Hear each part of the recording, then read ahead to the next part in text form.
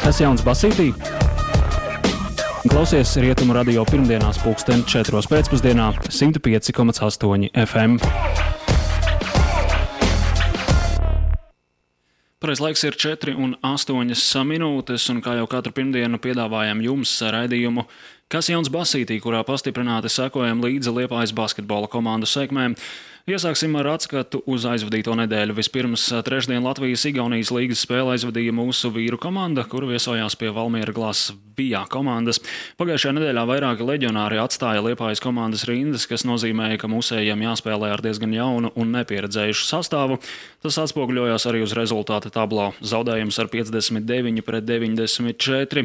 Savukārt mūsu dāmas nedēļas nogalē sacentās Baltijas basketbola līgas fināla četrniekā. Vispirms sestdien pusfināla cīņā mūsējām bija jāspēkojas ar Baltijas spēcīgāko komandu TTT Rīga.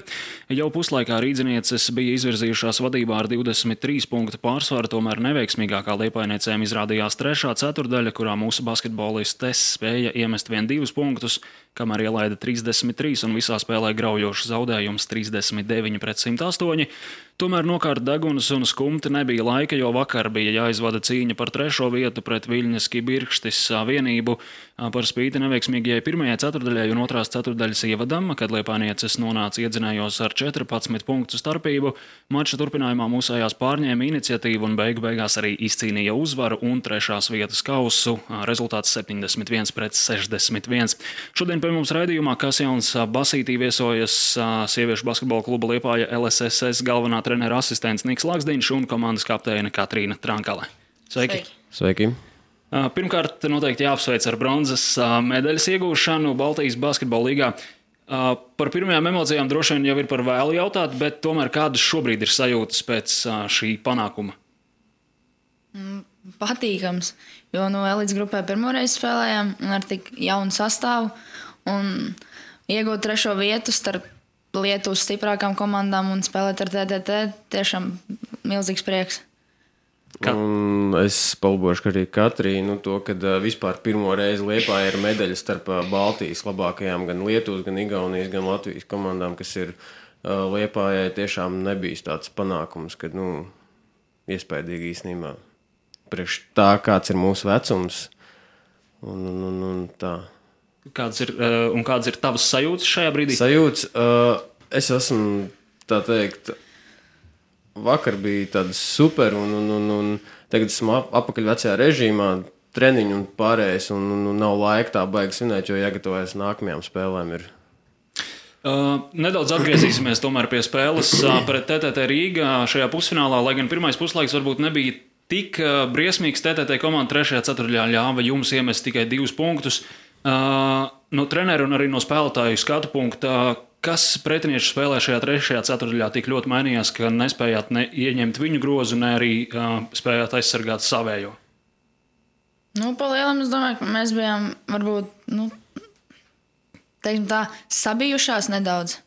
Tas tāds nogurums varbūt, bet visvairāk sabijušās bijām, jo bija visas spēlētājas un varbūt nespējām nokoncentrēties pilnībā uz to spēli un gūt kādu grozu un aizsardzībā nostrādāt līdz galam. Es citēšu arī treneru Kasparu. Kaspars jau intervijā sportcentram teica, ka mēģis nedaudz pārdega spēlē par TTT, jo gribēja pierādīt, un pēdējās 2 spēles mēs nospēlējām par TTT diezgan labi, un kaut kādā brīdī vienkārši mēs sadegām, un tāpēc arī tā 3. ceturdaļa varbūt bija tāda, kāda bija. Katrīna, ko tev kā spēlētājai nozīmē spēlēt pret tik spēcīgu komandu kā TTT Rīga? Tas, protams, ir patīkami spēlēt pret tādu komandu. Protams, mēs augam kā spēlētājs spēlēt pret tādām komandām, un tikai ar to spēlēt pret tādām komandām iegūst pieredzi, un ne tikai kā spēlētājs, bet arī kā personība. Pēc šīs pusfināla spēles gan spēlētājiem, gan treneriem bija tāda sajūta, ka varējāt šai spēlē izdarīt vairāk nekā 108-39. Noteikti bija. Tas nebija tas, uz ko mēs gatavojāmies, jo mēs bijām īstenībā labi treniņu procesu aizvadījuši līdz Final Fouram. Un bijām gatavojušies tomēr uz nedaudz, nevis nedaudz, bet uz labāku, saturīgāku spēli.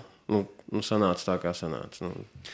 Labi, negatīvās emocijās un atmiņās nekavēsimies tik ļoti, jo vakar izdevās izcīnīt bronzas medaļas. Spēles sākums gan īsti nepadevās, nonācāt iedzinējos pat ar 9-23. Vai pretinieces ar kaut ko pārsteidz mača ievadā? Īsti nē. Viņas spēlēja tāpat. Varbūt viņas spēlēja nedaudz lēnāk nekā sezonā. Mēs varbūt kaut kāds tas uztraukums pārņēma no sākuma to spēli, un pēc tam jau pēc puslaika sapratām, ka tā nevaram īsti spēlēt, tā nav mūsu spēle, un paņēmām un pacēlām to 3. vietu. Un tiešām puslaiks nebija pārāk labs, un tad treneris tur pāris skarbāks vārdus pateica komandas sapulcē, un tad meitenes otrā puslaikā izgāja uz laukumu pavisam savādāks. Pretinieces arī sestdien savā pusfinālā tomēr atstāja vairāk spēkus cīņā par finālu, nospēlējot pat 3 papildu laikus. Vai uz laukuma, it īpaši otrajā puslaikā, bija jūtams, ka pretinieces ir nogurušākas nekā jūs? Jā. Tāpēc, ka arī tā pati garā 15. numurs, viņa nevarēja paskriet, un arī par katru aizmesto garām viņa parādīja to, tā kā raudāja. Es nemāku pateikt savādāk, bet mēs spēlējām uz to. Mēs vienkārši zinājām, ka viņas ir nogurušas un ka mums bija vieglāk spēle. Protams, tas rezultāts arī bija tāds, un tā spēle nebija tāda. Un mēs zinājām, ka mēs varam, jo viņas bija pārgurušas un mēs bijām atpūtušās. Vai arī treneri varēja just uz soliņa, ka pretiniecēm lūst kājas? Īstenībā, godīgi sakot, jā. Otrais puslaiks parādīja to, cik labi mūsu fiziskā sagatavotība ir un to, kāda fiziskā sagatavotība ir Viļņai.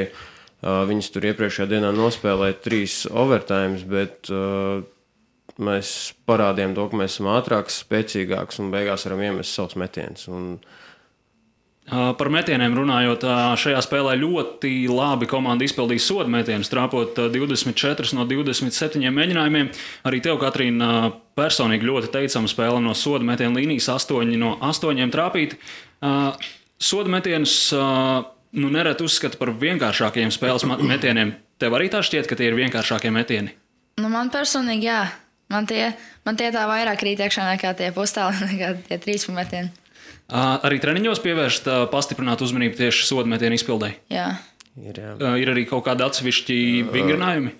Nav atsevišķi. Ir visādi uzdevumi par iemestiem, izmestiem, un tad mēģināt grib izpildīt, iemest pēc iespējas vairāk un neaizmest nevienu garām. Un tad... Kāds tev ir treniņos rekords pēc kārtas iemesties sodu metienu? Esi skaitījusi? 21. 21 pēc kārtas. Diezgan ievērojami. Svinēt panākumu un atpūsties arī laika nav daudz, jo jau trešdien turpinās sezona un jāizvada Latvijas līgas pirmā spēle pret Saldus vienību.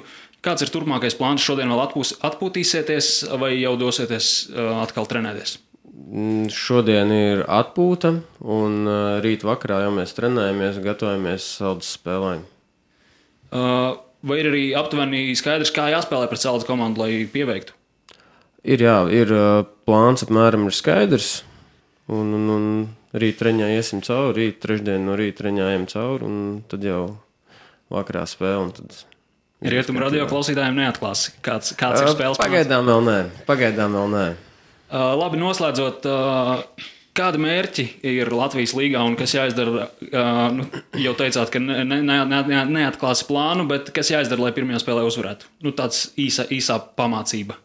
Mums ir jāspēlē tā savu spēli, ātrs fizisks basketbols un jāmet brīvie metieni. Jāmet brīvie metieni un jāiemet visi sodmetieni. Tad jau spēle arī aizies. Atgādinu, ka jau šo trešdienu 19:00 savās mājās sieviešu basketbola klubs Liepāja LSSS sāks Latvijas līgas sezonu pret basketbola klubu Saldus. Jums abiem teikšu lielu paldies. Šodien vēl atpūtieties, bet rīt jau atkal ar pilnu spāru treniņos un mačos. Paldies jums abiem liels par sarunu. Paldies. Šajā brīdī 4:17 minūtes.